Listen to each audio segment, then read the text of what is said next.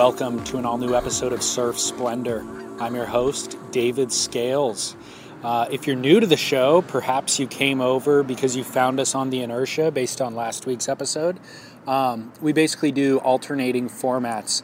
So this week we are doing an episode where we just cover surf news, current topics in the world of surfing, and I do that with my co-host, Scott Bass. And then the alternating week, last week and then next week, we do profile pieces, basically, with people in the surf industry. So last week, obviously, was with Zach Weisberg from the Inertia. And if you came over to listen to Surf Splendor from there, we appreciate that. And we have, I think, 33 or 34 past episodes all archived on our website, surfsplendorpodcast.com. For free. So you can go back and listen, just click listen, or you can actually download the file to your computer or device. And also everything's available on any major podcast platform, iTunes, Stitcher, all that sort of stuff. And then if you listen in those platforms, just make sure to rate and review the show. Let other people know what you think of the show, and that helps kind of build the community, gets other people, it basically ranks the show higher and then gets other people interested in the show prior to committing to an episode. So thank you for following along and participating. Feel free to comment about today's show on the show's page on surfsplendorpodcast.com. And then you can also participate in the conversation on social media at Surf Splendor. So that's it in terms of business, and we hope that you enjoyed today's show. Thanks.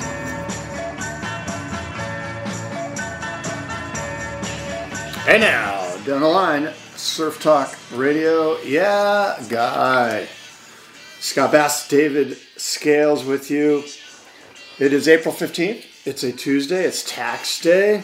Oh, yeah. Many people scrambling to pay their taxes to Uncle Sam. And David with surfsplendorpodcast.com. David, welcome.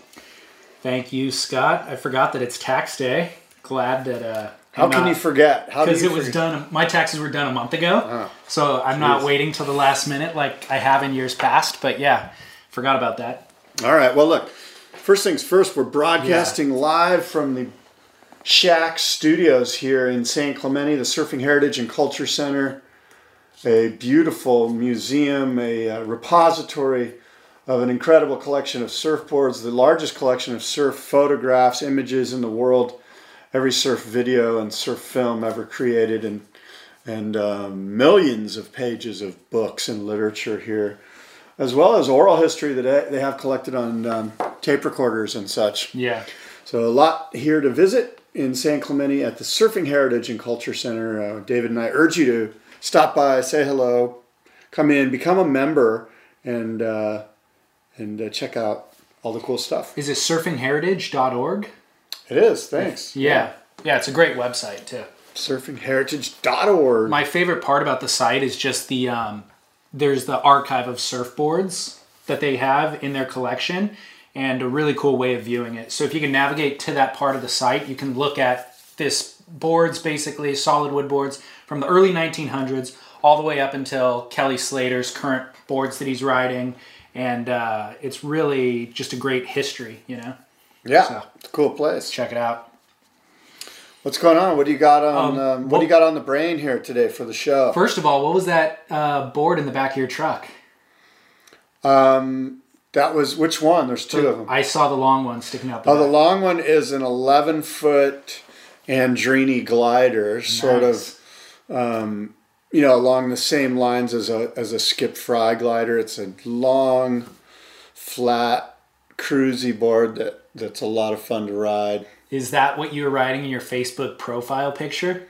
It is. Yeah. But I changed my Facebook profile picture to one of me and my lovely wife. Okay. Yeah. Smart move. Yes. So is that what you rode today then? No, I have not surfed today. I've been out of town for more than a week. I haven't surfed in more than a week, but I'm hoping to get in the water later today. Gotcha. Yeah, the waves have been small this past week, so you haven't missed much. I've been trying to surf, and actually, when was the last time you saw video footage of yourself surfing? It's been a while, but I know it's probably not. I bet it's underwhelming. Yeah. Do you remember the last time you did and the experience of watching it?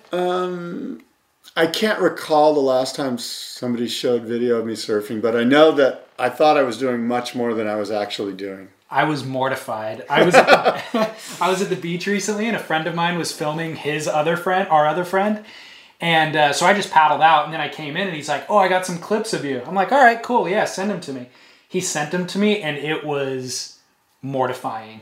Like, lots of arms, no legs. It was, yes, exactly. No hip swivel, no, like stiff-legged, lots of throwing of the arms. And I was like, oh my gosh, I think I need to get a longboard and go way down the beach and just be by myself. I was just going to say, that's what the 11-footer is really great for, is it sort of reins you in. It really does. And it forces you to kind of just calm down. Yeah. We're not really doing all that much, we're not that great. I didn't think that I was ripping. I wasn't like under the delusion that I was going to get these clips and like submit it to Surfline or something like that. Right.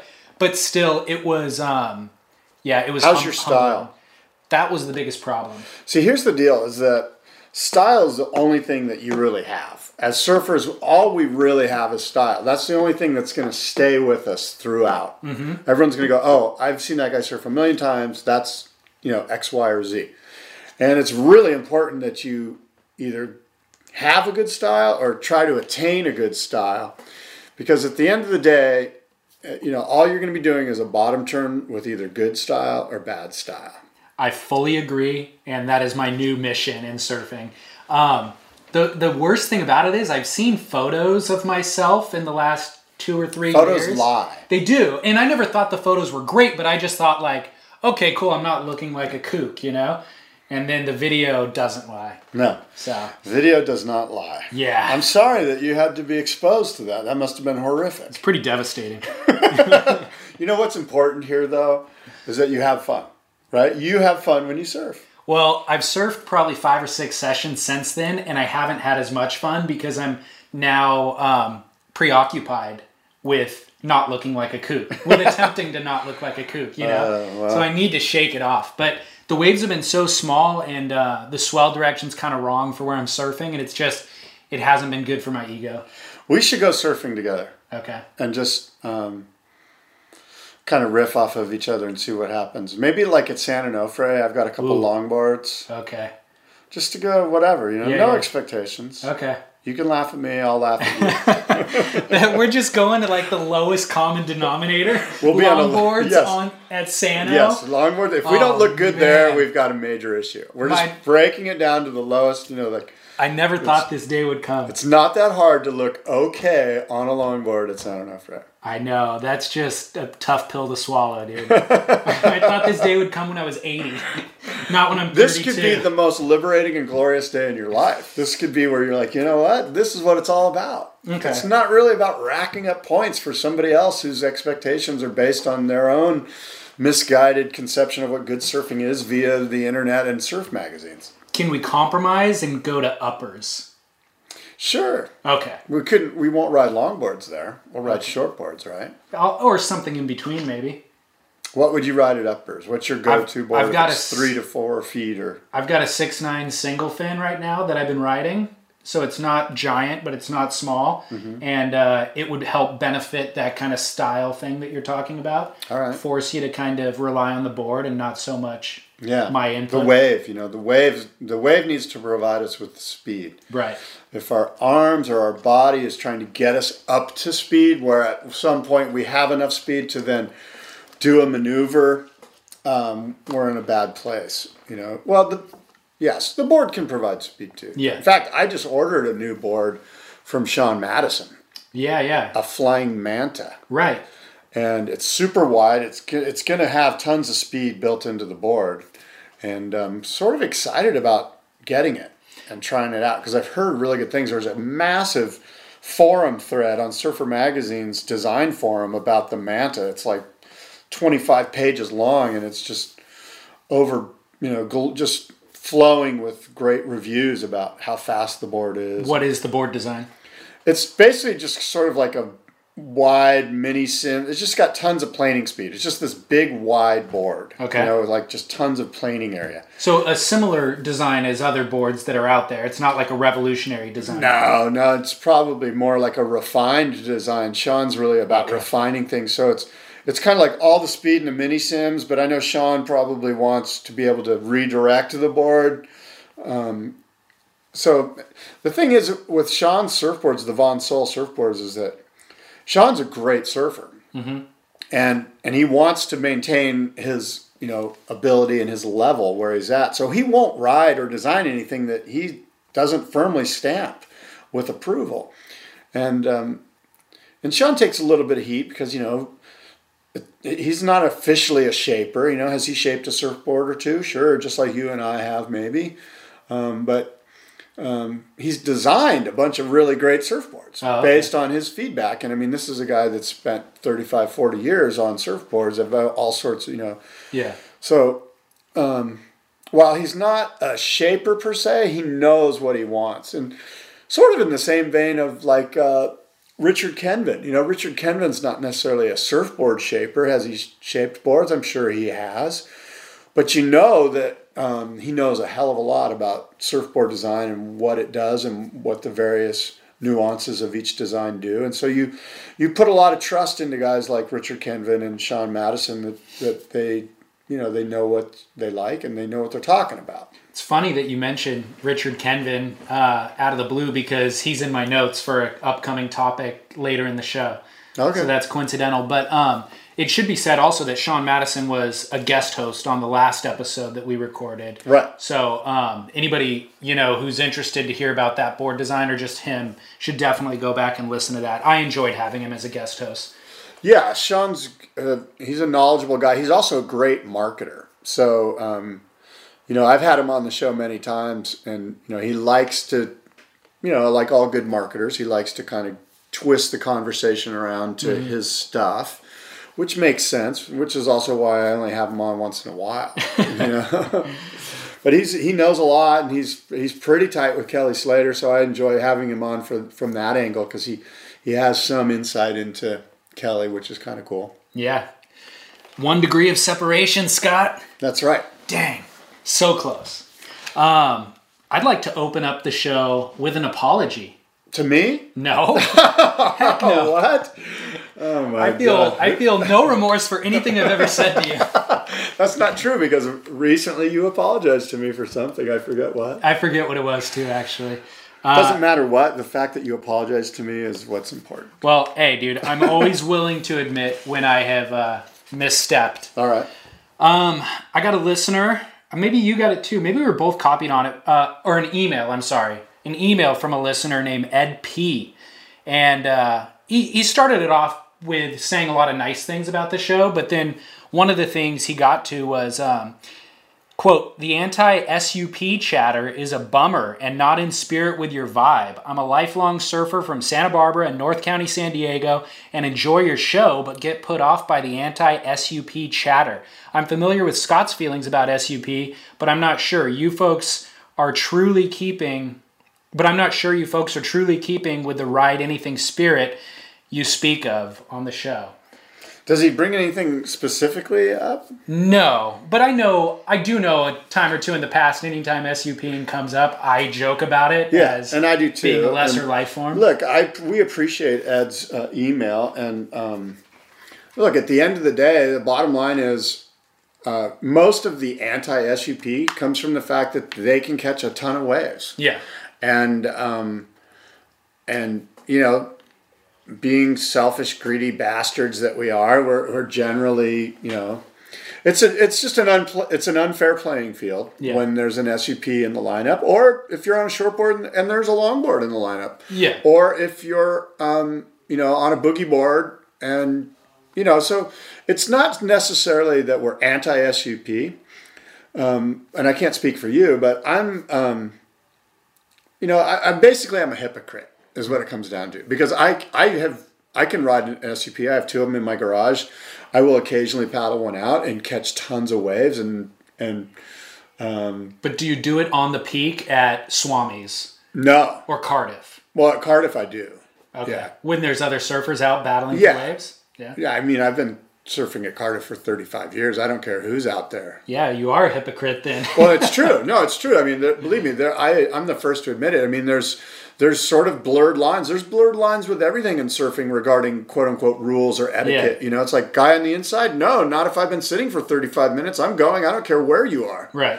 And that's like some people would argue that, well, that's not right. The guy on the inside gets the right of way. And then the other guy would go, really? Well, what about that old man that's been surfing out here for 50 years? He's not necessarily going to go paddle hassle you like he's in an NSSA contest so he can be on the inside. Right. And oh, by the way, you know, that guy's a legend here. Whoever, you know what I mean? So, I mean, there's just that's sort of the beauty of the surfing sphere and the environment out there is that, you know, there are really no rules. It's up to us as I hate to use this word tribe, but it's up to us to sort of dictate how things are going to go. And each day it changes. And quite frankly, it changes minute by minute. Things can be going along great. And an SUPer paddles out and ruins the whole trip and doesn't even realize it. Right. Or it could be a shortboarder that's uber aggro and thinks he's like a pro surfer. He's 20 years old and has a sticker on his board and thinks he's the bee's knees. Right. And he's really just your average kook guy with a sticker on his board. But, you know, Ed, you know, we're not out to ruin the vibe of the show. Right. But it is what it is. And stand-up paddlers are a nuisance. And I, quite frankly, can be the biggest nuisance of them all. Yeah. Well, also, I think that the vast majority of stand-up paddlers that exist around the world may not even be battling for waves. You know what I mean? My experience with them is basically in Southern California where it's crowded, and so it is a nuisance in the lineup. But Ed, emailing from Santa Barbara County, you know, there's probably not as many crowds up there, and he's probably doing it by himself, and so he doesn't quite understand the dynamic that maybe you and I are complaining about, or hasn't been exposed to it.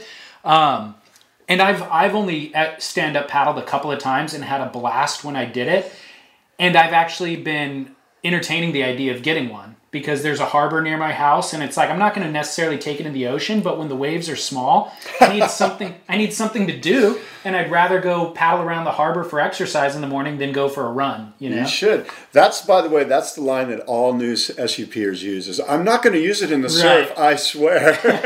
And you know what? That's generally the intention. But you start paddling it, you get used to it, and you're like, you know what? I can catch a wave on this thing. And you're like, you know what? I'll just go down the beach where there's nobody. And 3 months later, you're at Swami's in the middle of the peak taking off. All right. Well, I also want to use this apology to offer a long overdue shout out to a listener, Ian Smith, who runs a business called SUP Adventures in Pittsburgh, Pennsylvania. Oh, Ian. Yeah. All right, Ian. Shout out to Ian Smith. Yeah, they specialize in downriver whitewater rafting or whitewater stand-up paddling, basically. Yeah. And he's tweeted and commented on our shows since day one, and I've appreciated his feedback and participation in the show. So long overdue shout out. Their website is supadventures.com. I'll post a video on surfsplendorpodcast.com of him doing his thing, like whitewater stand-up paddling. It's crazy. You know what? Everyone should do that. That's an experience that everyone should check off in their bucket list, is stand-up paddling down a river. Have you done it? No, I never have. But you've seen it. I've seen it, and it looks exciting. It looks difficult. It looks kind of like it would hurt if Dangerous, you fell. yeah. Like, you know. Yeah, they're wearing rocks and helmets and knee pads and stuff. Yeah, the rocks are just inches below you, you know, so... It's crazy. Shout out to Ian, Pittsburgh, or wherever. Where is he? Pennsylvania? Pennsylvania, yeah, Pittsburgh, Pennsylvania. Wow. And then the last other quick tidbit, just from the world of social media, do you follow Mark Richards' Instagram? I do. He's pretty good about it. I love it. Yeah, he gives you a lot of insight. And I know Mark, and I know that he's doing that himself. I can just see it in the way he writes. Like that's how he kind of writes how he talks. Mm-hmm. And if you don't follow Mark Richards Surfboards, is his Instagram, Mark Richards Surfboards, you should. It's amazing. And like Instagram, for everybody else's Instagrams, it's just short. I mean, it's a photo and a one sentence or something. They try to keep it concise. Mark Richards writes 5 paragraphs, but they're all stories. It'll be a photo, like an iconic photo or a modern photo or a board that he used to have, or a board that he now just made. And then he just gives you this in-depth history relating to the photo. And it's like, I'll take my time and spend 5 minutes reading his Instagrams because they're so insightful. And what a great asset, to be able to have that constant flow of information from an icon of our sport. Yeah, his website's like that too, and I'm sure they sort of mirror each other. But you're right, his images are a jumping off point for a bunch of great insight about the history and where he was during that time. Yeah, really, really cool stuff. So, do you have any topics that you want to start us off with? Well, let's see. I guess the first topic would be this Otis Carey thing. Oh my gosh, dude. It's pretty interesting. Maybe some backstory to what happened is Otis Carey's an Australian surfer of Aboriginal descent who has facial features that Nathan Myers, a writer for Surfing Life magazine, a freelance writer, suggested looked apish. In the context of there wasn't any malice. Nathan was he had thought that he was just making comment on the characterization of this Otis Carey's face, right? Is it Carey? Otis Carey? Yes. And so immediately Surfing Life magazine, upon finding out that there was some uproar about this term apish in relation to the way Otis looks, they put out an apology and profusely saying, hey, there's no racism or any kind of ism, and we weren't trying to, and he's our friend, and I'm sure he'll understand. And, we're sorry. And it was a sincere apology put out by Surfing Life magazine. Well, Otis Carey, apparently the apology wasn't enough. Because now Otis Carey has, I'm assuming, conferred with lawyers and conferred with people that are close to him, and has now sued Surfing Life magazine and Nathan Myers for $200,000 in liability and damages. Yeah, defamation of character and emotional damage. So he's been emotionally damaged, and his character's been defamed to the tune of $200,000, and he's filed this lawsuit in Australia. And maybe I'll let you pick it up from there. Okay. What was the response by Nathan Myers to this lawsuit? Okay, so Nathan posted an open letter on theinertia.com, and he opened it with another apology to Otis.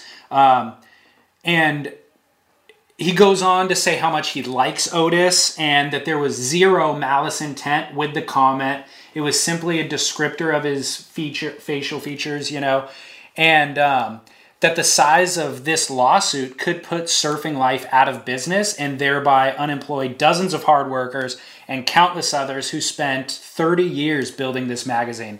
And I'll give you a direct quote from Nathan. He says, quote, "And you do realize that surf magazines are how free surfers like you make a living, right? If the magazine that publishes your photos and writes stories from your travels is put out of business by your sense of vendetta, well, what then?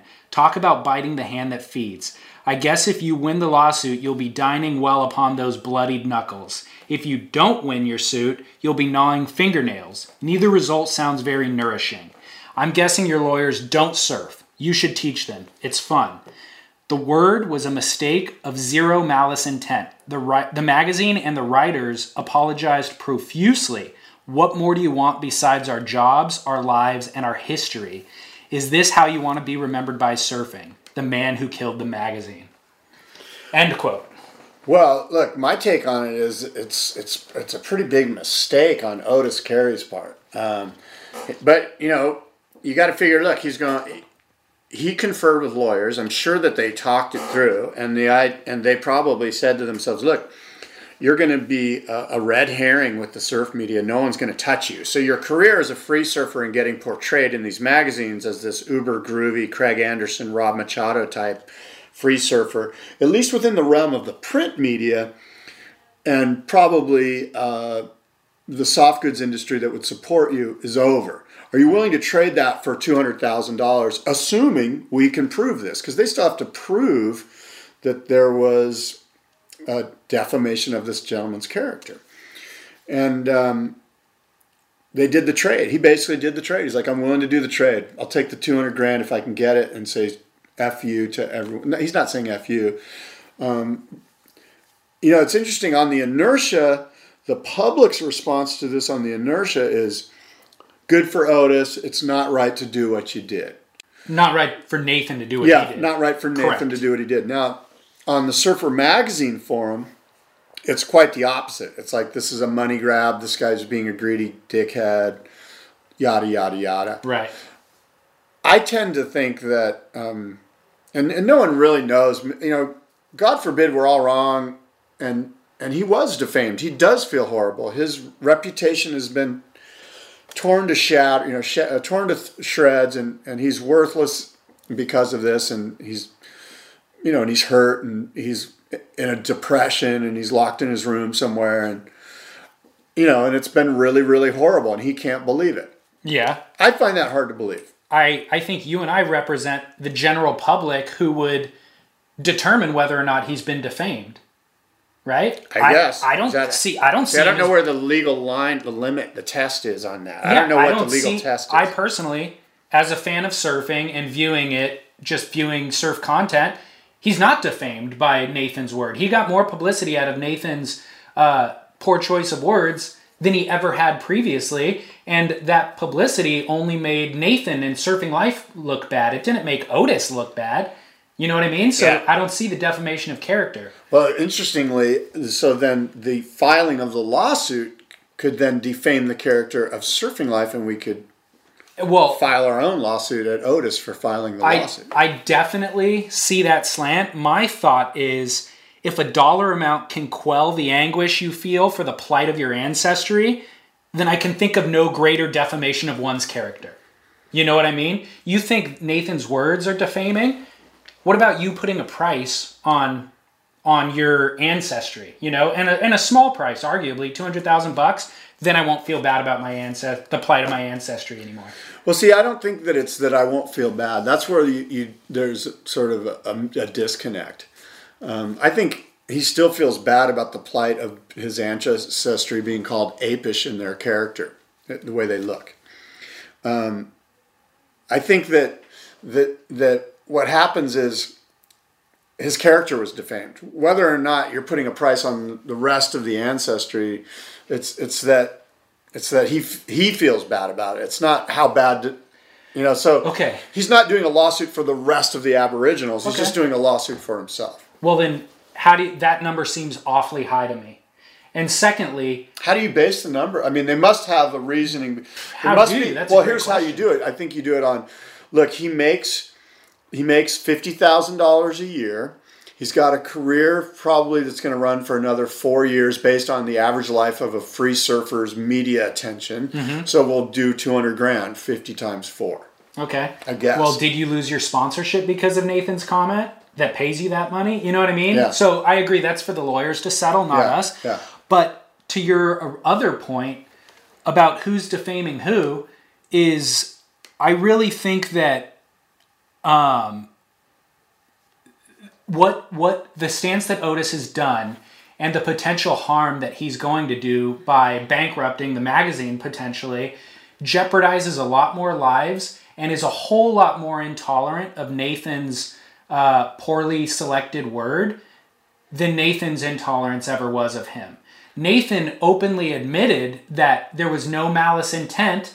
There was no racist connotation with the word at all. So it was taken out of context. And now you have zero tolerance for me and my poor choice of words and are jeopardizing a lot of other people's livelihoods because of your intolerance. It just seems that the punishment that Otis is trying to dole out is a lot more severe than any mistake Nathan made along the way. And sort of on a little different tangent, if you call somebody, if you say that they look apish, aren't you in fact just saying, look, you're part of the evolutionary cycle, your gene pool is such or is along the road of this evolutionary cycle, just like we all were. We all were apish. You know what I mean? It's almost like totally. It's not racism. This is basically what you're saying is, yes, I believe in evolution. Right. Well, there's no race did they say Aboriginals are caveman-like, or Geico Insurance? Cro-Magnon, man. Remember that was another quote? That's part of the evolutionary cycle. So what we need an a cultural anthropologist. Yeah, I think that it's the word carries as much meaning. Like, I think there was no malice intent, and the word carries as much meaning as if they were to call Otis seagull-like. You know what I mean? Like, there was no racial connotation with the word. Right. And even Nathan Myers says, quote, "The word went unnoticed," meaning by the editing staff at the magazine. "The word went unnoticed because there was no malice or, quote, ism associated with it," unquote. And the editor, in fact, of Surfing Life is of mixed race himself, with black and Aboriginal blood. So it's like, look, guys, if I would have called you a seagull, you wouldn't have thought anything about it, and that's the same context that we use this word in. We didn't think it was racist. You're the one who are putting racist connotations on it, you know? Yeah, that's pretty strange. It's backwards. It is backwards. It's backwards in terms of just kind of race relations and our evolution as a society, you know? And I think that, I don't know, what happened to decorum? You know what I mean? I think that Otis would more likely get to the point of healing if he was hurt by simply sitting down with Nathan and having a discussion. Being like, hey, did you really mean that? No? Oh, okay. What if you picked 9 people and included Otis Carey as the 10th and put them in a lineup, like a police lineup, and you asked the average person on the street to go, okay, which of these people most looks like an ape? Who would they pick? I don't know what the other 9 people look like. We don't know, but yeah. maybe that's the test they need to do in this legal proceeding. Yeah, well, to that point, when this first came out about a month ago, I Googled Otis Carey, and the first video that popped up, it's a surf video that he produced, is him jumping around, eating bananas. Shut up. I was going to say that, and I bit my tongue. Was he eating bananas? No, Scott. Eating bananas, multiple bananas, smashing them against the wall. I'm going to Google this right now. This is on and YouTube? Then it's on Vimeo. And then taking his fins out of his surfboard, and he smashes the banana into the fin box so that it's sticking out like a fin, like a half a banana sticking out as if he's going to surf his board with bananas in the fin boxes. No joke. I saw this, and I was like... Which one is it called? Do you remember what it's called? Otis? It's a shorter one, maybe 2 minutes long. Yeah, it could be any of those. All right, well, so I'm sorry to interrupt you. No, it's fine. It could be any of those. I'll find it, though, and post it on surfsplendorpodcast.com, and Scott will post it on downthelineradio.com. When you're hiring for a small business, you want to find quality professionals that are right for the role, and there's no faster or effective way than through LinkedIn Jobs. Your time and capital are precious, and there is a powerful resource that can help you focus on what you're good at and integrate people into your team seamlessly to help grow your business. LinkedIn Jobs has created the tools to find the right professionals for your team efficiently and for free. LinkedIn isn't just another job board. Everyone is already on LinkedIn with their resumes and references, and now LinkedIn has designed a hiring platform to connect you with candidates specifically qualified for the job that you post about. More than 1 billion professionals meticulously organized to connect people by skill set to help us all advance our position. 2.5 million businesses already use LinkedIn for hiring, and 86% of small businesses get a qualified candidate within 24 hours. It's that fast, easy to use, and effective. LinkedIn Jobs can help you write job descriptions, filter the right person to you, and give you the tools to help you interview them like a pro. LinkedInjobs.com/surf is where you go to post your job for free. Yes, totally free. That's linkedinjobs.com/surf to post your job for free. Terms and conditions apply. But he's essentially reenacting an ape, or a chimp or something. So it's kind of like it very well could have been that Nathan Myers watched some of those videos to do his background research before writing this article with Otis, and that factored into the way that he worded the article. Yeah. The whole thing is so backwards to me. I'm so far on the side of Nathan Myers' support in this. Yeah. The other thing is you have to have context. You can't just nowadays, actually, you can sue for anything. And it seems like you can just say that somebody is something.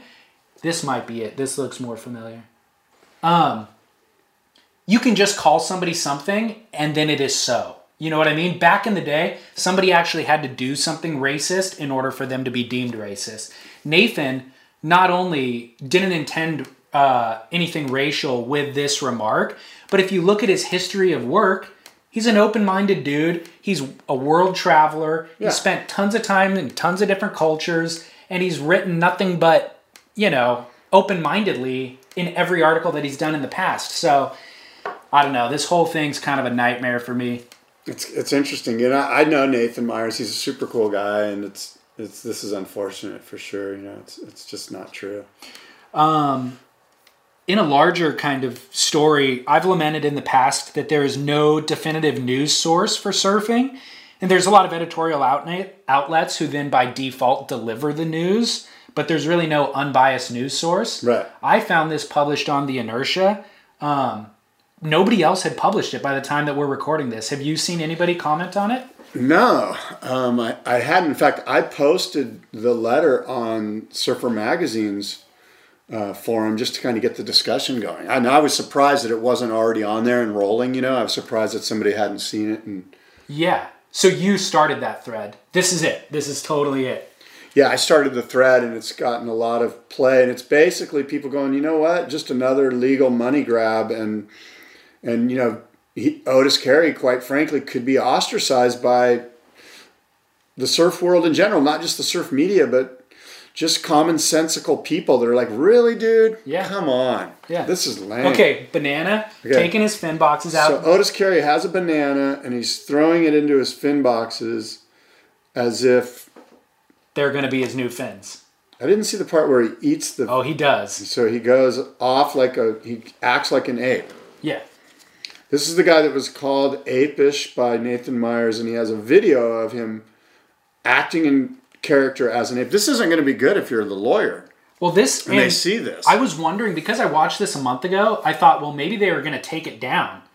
And actually, I should download it in case they do take it down. You're going to be called as a witness. When was this published? I don't know, but I haven't seen the ape dancing. Dude, it was at the beginning. Anyway, want to scroll down for you? Just slightly. Published 4 months ago. So prior to Nathan writing that article, just slightly. So, at any rate, we'll post this video. You could find it. It's called Mermaid Killer. The Otis Carey Mermaid I still Killer. haven't seen the ape-like thing that you were talking about. Well, yeah. Well, anyway, go ahead. We're ruining the show by watching videos. Great pod. Thanks for bearing with us. My favorite comment that I saw, I think it was on The Inertia, was somebody just said, I wonder what Kong would think of this. Yeah, what about poor Kong? He's going to sue. Solid, though. Solid comment, whoever that was. Well, what's next? How about, what's the water temperature where you live? Is it still cold? 56 Fahrenheit. Cold, man. Yeah, it is cold. I mean, it's always cold in the spring because of the upwelling and the north winds and stuff. But no, colder than it has been through the winter, feels like it's colder. We got Margaret River and we got Billabong XXL Awards. What do you want to talk about? Okay, well, let me just say this, that the Billabong XXL Awards happen in May, early May, right? So we can do the next show on the Billabong XXL Awards. I've been out of town. I'm actually on the Voting Academy. They send me a ballot and stuff, and I get to vote on it. So I'd like to take a solid look at everything and then come back to the show, and you and I can do that together and kind of go through who we think should win, and we'll basically give the awards out before they give the awards out, which is what I do every year. I like it. And I will say that I saw one of the nominees, I think I mentioned it last time, for Ride of the Year is Jensen Hassett's wave at Cloudbreak, that one big day during the event last year. And without seeing the other nominees, I'm going to say that right now, obviously, I mean, it's a mind-blowing tube ride. You probably remember it. Everyone saw it. That was it was like double barrel or triple barrel, yeah. Jensen Hassett. And he's he's just like a boat captain there, right? Well, part-time. He lives on the North Shore. He grew up where I live in Cardiff and Del Mar area. Yeah. And he's a great surfer, obviously, and a great guy, a really good kid. And he's not a kid, but when I knew him, he was a kid. So that's right now. So go to Billabong Double XL if you're a listener and check it out. And we'll talk next week and more in depth about who's going to win. We're going to have the winners here before the winners are announced. We're going to tell you the real deal. No BS involved. No politics. No who's sponsoring who. This is straight subjective as subjective gets. Well, what I do like about that event is that you mentioned his name, which he isn't a well-known name, and a lot of the other guys that are nominated are just kind of guys who have day jobs. They don't have sponsors. He's over there working as a boat captain, and then, by the way, he's going to surf Cloudbreak when it gets triple overhead and get a better barrel than any of the top 44. Yeah, it's pretty cool, huh? I mean, obviously he's a full-on charger, and people in Hawaii know a lot about Jensen. He charges pipe and so forth and so on. So yeah, stoked for him. I hope he wins. Yeah, really cool. I didn't know that he was nominated. I mean, I've seen that wave, but I didn't realize that was actually nominated in the greatest ride category. Yeah, Bill Sharp sort of leaks them out one at a time, and that was the first one he leaked out maybe 2 weeks ago. All right, then Margaret River, shall we? Yeah, let's talk Margaret River. Did you get to watch it? I know you were out of town. I watched it in Heats on Demand, Heat Analyzer, yeah. Cool. And I watched some of it live, actually, too. Cool. Yeah. So, Michel Perez wins over Josh Kerr in the final at Margaret River. How did you feel about Margaret River as a venue for a CT event? I was a little underwhelmed, except for the box stuff. Right. And then even the box stuff got a little bit old because it's such a short wave, and it's sort of a one-hit wonder. But the ledgy drops are kind of fun to watch. It was fun to watch, I think, the first heat out there with Jordi and, was it Alejo Muniz? No, he was out of the comp. It was a Brazilian guy. Jordi and, no, Felipe. Yeah, maybe it was Felipe. Felipe. It was one of the Brazilian regular I think foots. Felipe surfed against Joel Parkinson, maybe? No, the guy was a goofy foot. It was Miguel Pupo. It was a Brazilian goofy. It was foot. Miguel Pupo. Yeah, and so that was just fun to watch those guys get kind of launched and kind of it was the first time he had ever surfed there. Yeah, and you both of them. Yeah, really. I didn't know Jordi hadn't been there, but it was kind of fun to see that. So, but overall, I was a little underwhelmed. I always thought they went left at Margaret River. I didn't realize it was such a right. I didn't really know too much about the wave, to be honest with you. And everybody said they used to go left there because length of ride mattered. Right. And so you can get a long, mushy left. And that Right. counts more than doing 3 turns on a right. Right. So, do you feel like they will bring it back next year? I do. And without sidetracking your thoughts, I Yeah. want to bring up something about the Australian leg, and we'll get back into your thoughts. But my friend Andrew, who runs SBT Surfboard Tracker, he sent me a thing. He said, hey, maybe you guys should talk about this on the show. The idea of, now that there's 3 events in Australia, having like an Australian Triple Crown, if you will, or having like the Down Under title, however you would title it and market it. So the winner of those 3 events now has a prestigious title. It's probably a good move for the ASP to institute something like that. Right. Even in PGA golf, they have like the West Coast swing, and they have like the East Coast, the Florida swing. And so we have the Australian swing. We have 3 events. You could have an Australian Triple Crown, add some prestige to it, throw in a dollar amount, have whoever, Red Bull or Vans or whoever's got the money to back that, and be the title sponsor. I think it's a great idea that Andrew threw out there, an Australian Triple Crown. It's a cool idea, and it could actually be a 5-part crown, because the Triple Crown in Hawaii includes QS events. It's not all CT events. And in Australia, there's 2 major events prior to the CT3. So it could be something like that even. I think 3 is a great number. I mean, when you look at graphical, philosophical, everything's trilogies and 3s. And once Pauly you Shore movies. Yes, exactly. Great point. So I think 3 is the ideal number. Back in the day, those 3 QS events in Hawaii were CT events. They just got downgraded because there was no money in the thing. So, you can kind of give that, that reasoning a pass. I think it's better. It's more prestigious if they're the CT events in Australia. Yeah. Those events in Hawaii, again, they were CT events. They should be CT events. I don't know if the Haleiwa event was ever a CT. I bet at one point it was. I know Sunset Beach was a CT event. Yeah. For a long time, the license for the Billabong Pro at Sunset Beach was mobile, so they moved it to Waimea Bay or to Laniakea or wherever. The thing to do in Hawaii, on a totally another note, is get the Duke event reinstated and restarted and have that be like a mobile event, but that'll probably never happen based on the number of permits that are allowed in Hawaii. Back to Australia. I do like, that is a benefit about the Margaret River event to me though, is having it mobile and having multiple surf spots to choose from. I think that adds a lot of excitement to the event, you know?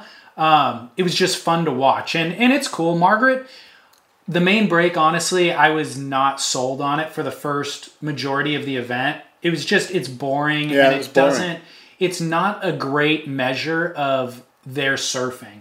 It was sort of like Bells without all the prestige and all the history. It was kind of like, really? You know, it just didn't, yeah. It forces everybody to surf pretty similarly because the canvas doesn't allow for a lot of diversity. But then on the final day of the event, I felt like I had changed my opinion completely. I was like, this is so exciting. Yeah, I agree with you. The waves looked really neat in the final especially. Yeah. And the turns that Michelle Perez was doing, in those hook turns in the pocket, were pretty fascinating. And quite frankly, the bottom turns, the way that they could almost go left into the flats and then crank another bottom turn was kind of neat. And what I found interesting was that Michelle Perez was on a Tomo. He was on a Firewire, one of the Tomo designed Firewires, Daniel Thompson. In the final? Yeah, in the final. Because he was riding a Paizel early. I think Firewire. We should look. We should look. I thought I saw the Tomo logo on the rail, and I looked this morning, and I specifically looked for that. And I'll take a look now as we wrap. Yeah, I didn't. You very well could be right. I'm not questioning that. I just remember in the beginning. It's important because I don't want to put Paizel off. Maybe he was on a Paizel. Well, he was early on. I know that much. Right.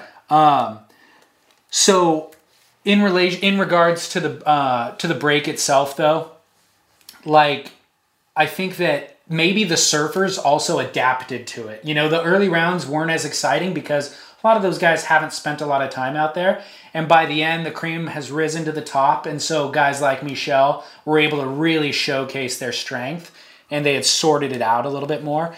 But I don't know. I really don't need to see it again next year. I think it's fine as a QS event. I don't care if they bring it back. Well, I think you should give it a couple of years. I think every event deserves a couple of years. I mean, I was also expecting it to be big and meaty and kind of like Hawaiian-like. That was sort of the spin they were putting on it, you know, that maybe we'd have to break out a 6'8" or something, you know.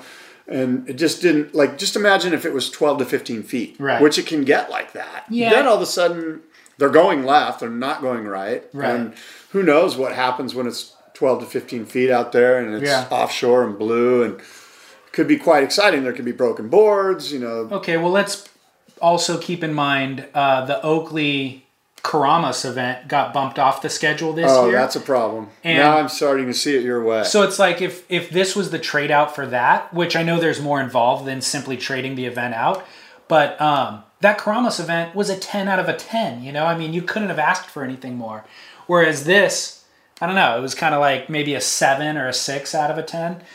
You know what? Maybe Perez was riding a Paizel. I thought that was the Tomo logo. It's the Red Bull logo. Oh, okay. So, yeah, maybe it is a Paizel. I bet you're right.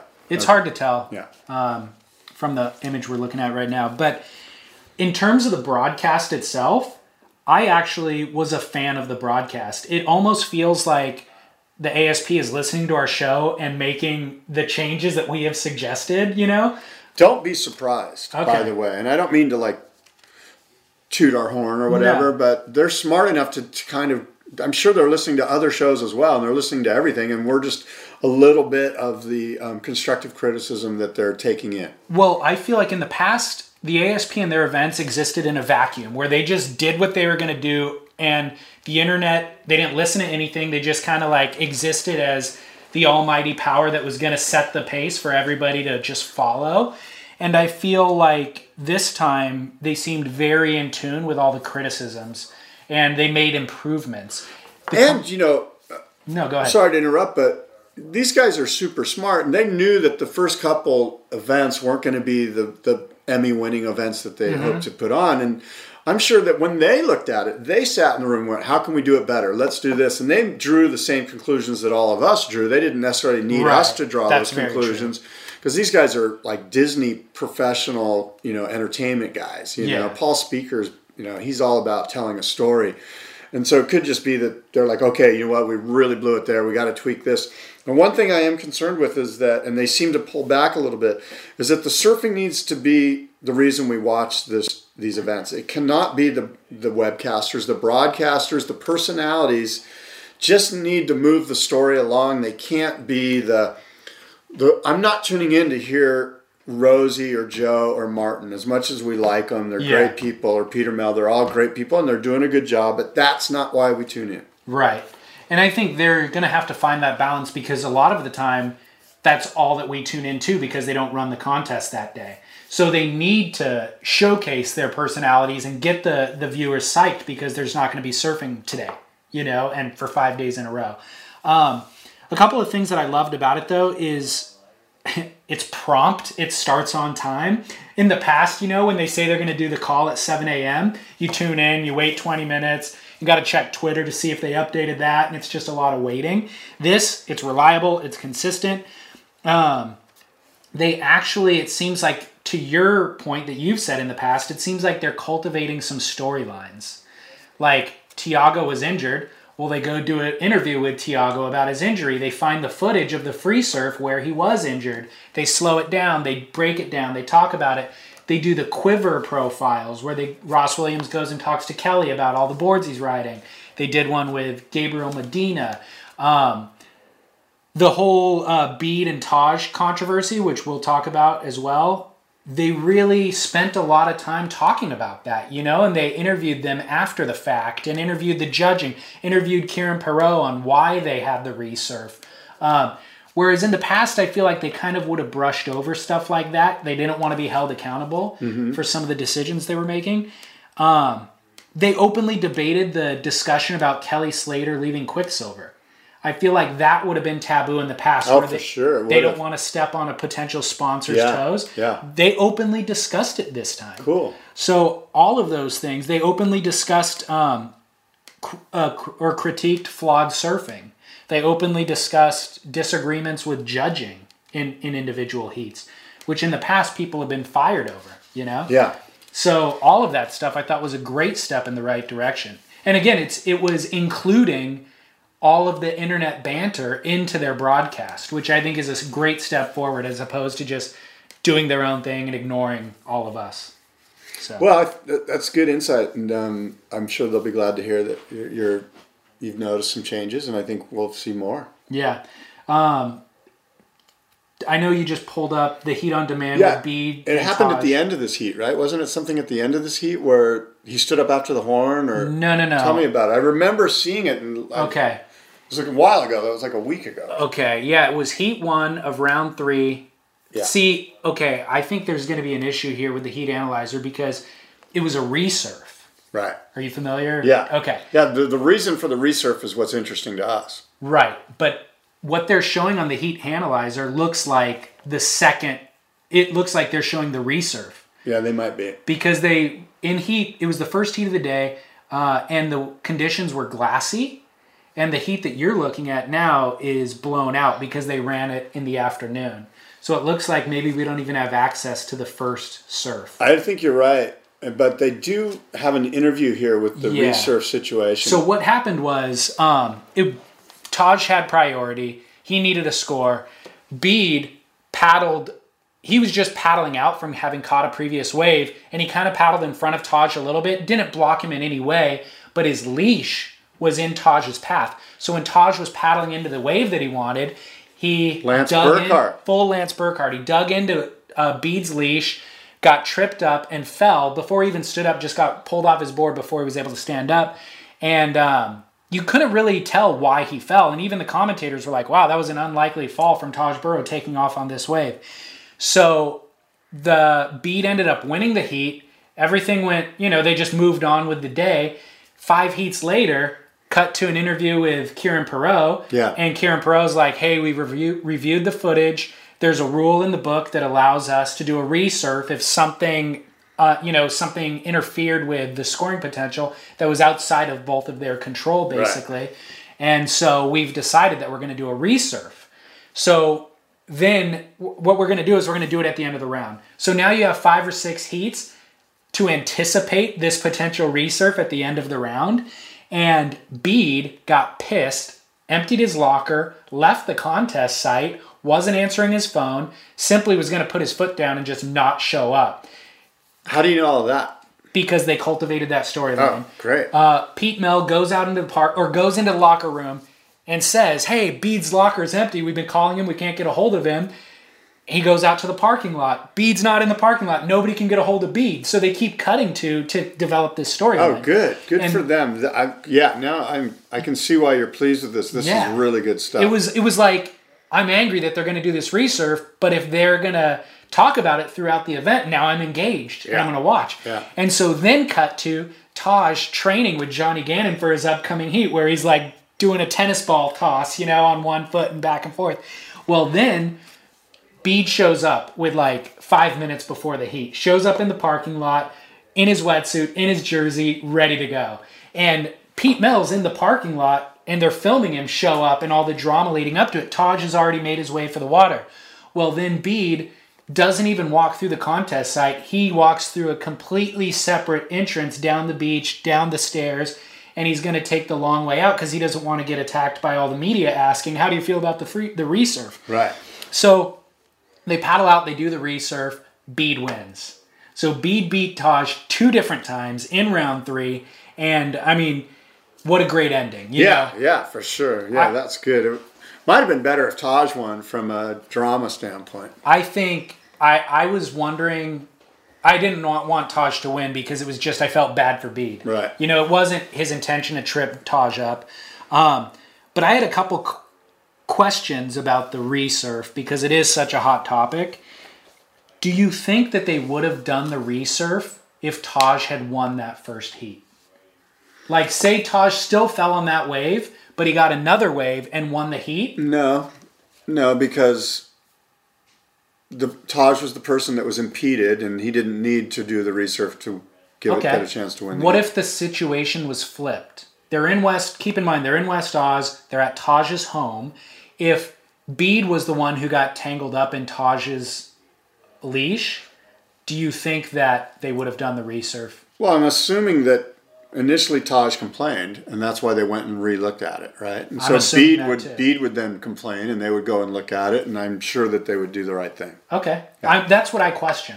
I just question they're at Taj's home break. There's a lot of anticipation that Taj is going to do really well in this event. He loses twice in round 3, and then it's kind of like the local fire is stoked. I'm wondering how much that had to do with it.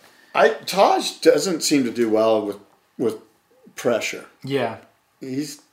Whenever he was pinned as the guy that's going to win the world title, he let us down. And whenever, he's at his home spot and he's pinned with he's going to do good, he's the man out here, and he lets us down. He seems to do good when there's nobody looking at him. Yeah. Well, the funny thing was that same path down the beach that Bede took down to surf is the one that Taj took up after the heat to avoid the same media attention. Yeah, I bet. He was bummed. But even them showing him bummed and all that was great. And the comment section on the ASP site was alive with comments, which is exactly what they want to cultivate, And is that on the YouTube thing? The live commentary? Is that when you're... Where is that? Is that when you're watching the live feed right below it? You can click that on somehow? Yeah, I'm pretty sure that's what I saw. It might have been on the YouTube channel. I watched a lot of it on YouTube on my iPhone, which I'm so glad that I figured out how to do that. Yeah. Now, because I was missing the ASP app. Yeah. They don't have it anymore. Overachievers of the event, Bede obviously, but also Yaden Nickel. Yeah. Did you see his performance? Yeah, I'm a big fan of his. Oh my gosh. Yeah. How could you not be? He landed one aerial sort of in the flats. I thought he was going to break his ankle. And then he did the massive air against Mick Fanning that just was, he landed it so buttery and like... I know, that one super huge rotation. Full it was rotation. Ridiculous. It was so beautiful. I watched that heat and I have Mick on my fantasy team and I took Mick off of my fantasy team. I'm pissed. Yeah, totally. Bells. Well, speaking of ASP Fantasy Surfing, as you know, their scoring is a little bit different than Fantasy Surfer. And what's interesting is that they actually scored Josh They scored Josh higher than Michel Perez. Even though Josh Kerr got second place in this event, they accumulate points based on heat totals. Oh, interesting. And so at the end of the event, he has more points than Michel does. So that's weird. It is weird. That means you got to really follow the stats. You got to be one of those stat geeks, which probably in the long run, a lot of those fantasy leagues that do well are real stat driven anyway. Right. So it's much more math than it is anything else. Yeah. One other thing. In terms of like the broadcast, the commercials were a lot less redundant than they were in the first event, but also I really enjoyed how much they showcased the region. It made me want to go to Margaret River and to West Oz. Yeah. It just was, they did these Margie's Moments thing where they did one with Ian Cairns, one with Mark Richards, one with Martin Potter. And it just talks about the region and going wine tasting and all the agriculture. And it was just beautiful. Yeah, it was cool. Really, really smart and cool. And another word on the West, Jay Davies, not a WCT surfer, but he's from West Oz. Yeah. I think has become one of my favorite surfers that's emerged out of the past few years. Stab Magazine just posted a feature with him called Ferrari Boys, which is like just basically surfers. It's a showcasing surfers' vehicles, but very little of it was actually about his vehicle, and a lot of it was about him surfing. And that guy is an animal. He's built like a frickin' rugby player, and he surfs so incredibly well. And West Oz, that's kind of woolly and open ocean, and he just commands it, because he's such a strong surfer, but he does huge airs and stuff. So Jay Davies, shout out to that dude. Super entertaining. I'm just looking at the forums for this Otis Carey thing, and man, these guys on Surfer Magazine's forum are just ripping him apart. Wow. I mean, he's done way more damage to himself. Yeah. Oh, man. I would like to reintroduce my segment that I brought to the show called This Week in Surf History. Yes. This is the segment where I go on to the encyclopedia of surfing.com, randomly select a tile, and read to you from that tile. Okay. What? I'm just looking at this picture of this ape guy. Oh, gosh, dude. Don't even get involved in that gossip. I'm just reading. Oh, my God. It's horrible. Okay, go ahead. Okay. This week in surf history. This week in surf history. Do you know who Bunker Speckles is? Spreckles. Sorry. Yes. Spreckles. You do? Sprecklesville. Holy cow. I know who Bunker Spreckles is, yeah. Okay, well, he was new to me. Okay, cool. Thanks to the Encyclopedia of Surfing. Yes. Basically, surfing hedonist of the late 1960s and early 70s, heir to the Spreckles sugar fortune and stepson to Hollywood actor Clark Gable. Contributor to the shortboard revolution, Spreckles was 5 when his mother married Gable in 1955. He learned to surf while spending time in Waikiki, not long after Gable's death in 1960. An uncontrollable teenager, Spreckles was temporarily cut off from the family money, but soon came into a multi-million-dollar inheritance, and in the early 1970s was said to own more surfboards than anyone in the world. Spreckles is remembered as being mysterious, decadent, handsome, and sometimes violent. Surf magazines published photos of him standing shirtless with a rifle over a just-killed antelope, being chauffeured wearing a mink-lined overcoat, and inserting a hypodermic needle in his arm. He made an important surfboard design contribution in 1969 by helping invent the down rail, a feature that remains nearly universal on short surfboards. He was also one of the first, to ride the dangerous waves at Backdoor Pipeline in Hawaii. Spreckles died of a drug overdose in 1976 at age 27. A soft, moody-lit portrait of him was used on the cover of Masters of Surf Photography by Art Brewer, which Scott Bass has just laid down in front of me. So we will definitely post that photo of Spreckles on our website and a link to the book. But that is this week in surf history. Yeah, and Craig Stesick has done Craig's sort of a surfing provocateur, and he did a book with Art Brewer completely based on the life of Bunker Spreckles. It's called Surfing's Divine Prince of Decadence, and certainly a unique character, a guy who was, as you mentioned, of fame and fortune, and kind of lived the high life, the fast life in the fast lane. And drugs will kill you. Yes, they will. What? Don't do drugs. Bad idea. Have you? He died at age 27. I did not. The one thing you mentioned I didn't know about was his contribution with the down rail. I thought that was specifically a Mike Hinson design. According to the Encyclopedia of Surfing, he helped invent it, is their quote. He died at age 27. Are you familiar with this Club 27, as it's known? No, is it people that have died at 27? Not only people, but super important, influential people, among which Robert Johnson, the blues musician, Jimi Hendrix, Janis Joplin, Jim Morrison, Kurt Cobain, Amy Winehouse, Jean-Michel Basquiat, the artist. Yeah.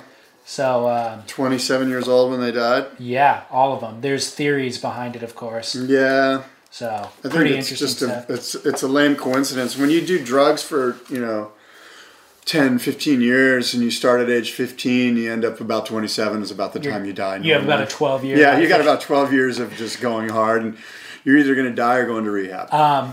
I was actually surfing Newport Beach after a rain recently, a month or so ago, and a hypodermic needle floated past me in the lineup. Well, the Bunker Spreckles hypodermic needle photo, it was said, and you may have mentioned it, and I didn't hear it, but it was vitamin B12. Oh. Yeah, it wasn't. Well, according to those. After the image came out, that's what they said it was? Yeah, like he was into vitamin B12. Right, exactly. Got to stay healthy, Scott. Jeez. And you know Maybe what? he was coming down Here's with a the thing. Well, he was one of these guys that would party hard, and when you wanted to party hard and you wanted to keep on going or revive yourself via a hangover cure, vitamin B12 is what you took. It kind of like kick-started you back into reality. And Coke helps with that too. Coca-Cola. Yeah. So interesting tidbit from Surf News or from Surf History. Bunker Spreckles. Do a little more research on it out there in podcast land, and you'll find some cool stories. The book's kind of interesting. I sometimes wonder why we pay homage to those that I'm not sure what's the positive that I get from Bunker Spreckles' life. Like what did he leave us that we went, wow, I'm glad he was here. And that's not to say that every human being needs to do that, but I like to think that I like to look at people and go, you know what? I'm so glad that guy was on this earth because there's been a positive effect because of it. And I'm not sure that Okay. And of course, that doesn't mean that I'm certainly not. You know what I mean? Like I sometimes wonder like why we honor these folks in our pop culture that really he just had a bunch of money and went out and partied. He did. But what's the upside? But I mean, we can all do that. Like I don't. There's nothing wrong with that. I'm just saying, like, why are we? I've got an argument. Okay, good. This imagery that he's produced from his surfing is an art form, so to speak, and it's provided enjoyment in your life, I would imagine. Sure. Right? Sure. Yeah. So isn't that something? I mean, Jim Morrison, using him as the Club 27 example, it's like, yeah, the guy, damaged a lot of women in his life and did a lot of drugs, but he also provided an art form that we all enjoy, So could that argument be made? That he was an artist and... Yeah, and we all got to benefit from that freedom of expression. Well, he's obviously a great surfer, and so it's neat to look at him surfing. So I mean, I guess I can buy into that. And there's a lot of sort of preconceived things that I'm throwing out there, like a lot of judgments that I'm throwing out there that could be shot down. Like, what's wrong with just being 27? Who says you have to live to be 77? Sure. Who knows? Whatever. All right, you got a Duke and Kook? I don't. I apologize. I just flew in late last night, so I'm underprepared. Yeah. No worries. I've got a Duke. All right. And it was in relation to the Billabong XXL Awards, but we'll talk about that at length in another episode, in the next episode. But basically, my Duke are the women. Paige Alms, Maya Gabbiera, Kiala Kenley, Andrea Moeller, Bianca Valenti. They're all... You can only have one. The one is the down. Women's Performance of the Year contenders. Specifically... You're just semantic. You're playing with semantics. Specifically, Kiala's wave at Chopu is unreal. Have you seen that wave? No. Oh, it's nuts. And I have, yes. it looks like a closeout, and then she gets blown out from behind the spit. Andrea Moeller's wave at Jaws and Bianca's wave at Mavericks, those three in particular, are waves that I will never, ever catch in my life. And I think it's, I don't know, it's a step forward for women's surfing. You're taking the Kook and Duke concept and you're tweaking it to your own benefit. No. And to rightfully shine the light where it needs to be shown.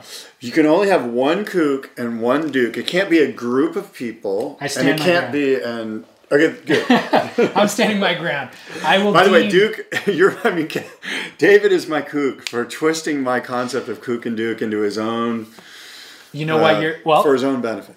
I remember naming you my kook a couple weeks ago, and I think you just tried to do the same. Are you going to add me to the list of girls? I don't have a kook of the week. I don't feel a sense to be overtly negative for no reason. You know, I'm not saying you are. I'm just saying.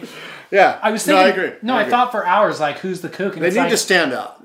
They need to be. You know what I mean? And so if they don't, they don't. There was a little bit of one. I don't want to go off on a rant, but. Here we go. Yeah, I know. But buckle in. Prepare yourself. He's putting on his reading glasses, so it's getting ugly. Let me get the scroll. No, just all the vile-filled and hateful internet comments that I think they exist all the time, but just in relation to what's his name, Nathan Meyer's open letter about Otis Carey, seeing what people write about that, it's like you guys are so intolerant. You're professing to be liberal and to be progressive and to be all accepting, but your intolerance for Nathan Myers is exactly what you are, professing to shame. And so I think that type of internet comment really, it binds the hands of creativity of writers like Nathan, and he's going to be more guarded and more censored in the future articles that he writes, and everybody is. And this style of homogeneity that we've developed in our surf media, whether it be the ASP and the way they deliver information or the mainstream magazines, everybody's got to be so PC and so politically correct because they're afraid of being shamed by the internet. And it's boring. It's boring. You guys are ruining it. And then you're going to be the exact internet commenters who shame the ASP for being boring. But it's because of you. You're tying their hands, So quit trying to just be sensational and this is not progress. You guys trying to accept everyone is not being progress, because in fact you're pigeonholing us and you are shaming the exact people who are our, Bravo, David. You know what I'm Scales. saying. The libertarian leanings that came from your what was that you just did? It was like a soliloquy. I wish I would have written it down. It was a great. I didn't cover. Well, all no, my it's points. better when you just riff like that. That was good, and I think that's. I second what you said. That's good. Shame on you, the internet. Shame on you, internet. By the way, feel free to comment about this show on surfsplendorpodcast.com.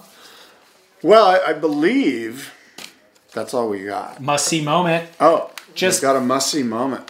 I know this isn't good pod, but what do you got? He's showing me. Is this blue? No, this is not. This is called Glory Box. Glory Box. And it's all footage from the box during the Margaret River event. Or I saw this today on Surfline, right? This is the red camera? Yeah. I think it was leading up to the event, actually. But a bunch of free surf sessions at the box. We got Josh Kerr paddling out right now with a GoPro in his mouth. This is cool. You got to. We'll put this up right on Yeah. surfsplendorpodcast.com and downthelineradio.com. It was released 5 days ago and it's made its rounds. So Yeah. it was on Surfline. It was on Stab Mag. Oh, that's sick. That aerial. Yeah, Josh Kerr, as he's kind of getting spit out of the barrel at the box, gets bumped and just does a massive ollie while he's in the barrel. You've probably seen that imagery. There was a photo that existed of that too. But at any rate, slow motion footage of the box in all its glory, produced by One Palm Media. So we'll have that video embedded on our websites. That looks like a fun wave to surf. Yeah. All right, well, unless there's anything else, I guess next time we'll be talking Billabong Double XL. We'll be talking the Bells Beach event, which may be wrapped up by then. It is the waiting period starts in about an hour and a half from now when we're recording this. Wow. So today is the waiting period. Right. Hope your fantasy team's in place. It is. I've got my fantasy team in place. I've done some moving and some shaking. I'm not happy with the way things are going. And I've taken Mick Fanning off of my team and restructured my team. Sounds good. Okay, downthelineradio.com. surftalksandiego@gmail.com. That's how you can get a hold of me. surftalksandiego@gmail.com. And David's email is hello@surfsplendorpodcast.com, which is also the website. And then on social media, just @surfsplendor. Instagram, Twitter, and Facebook. And of course, the Boardroom International Surfboard Show coming up May 17th and 18th at the Del Mar Fairgrounds. Theboardroomshow.com for information. Until next time, adios and aloha.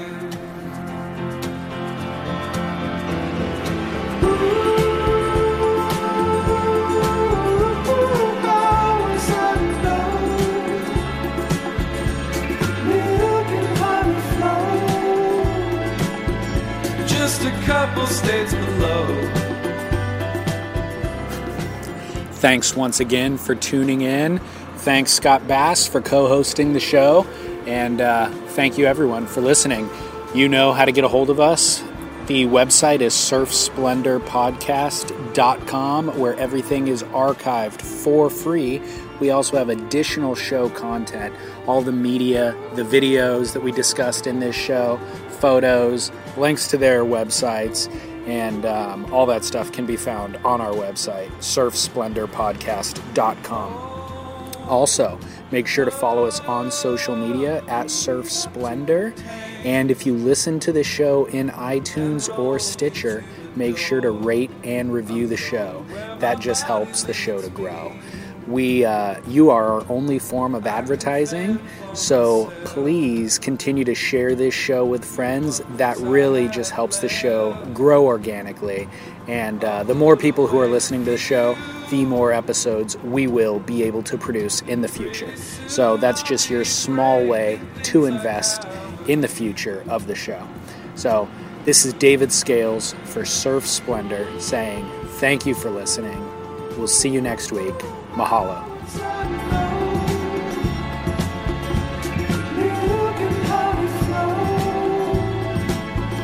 Just a couple states below.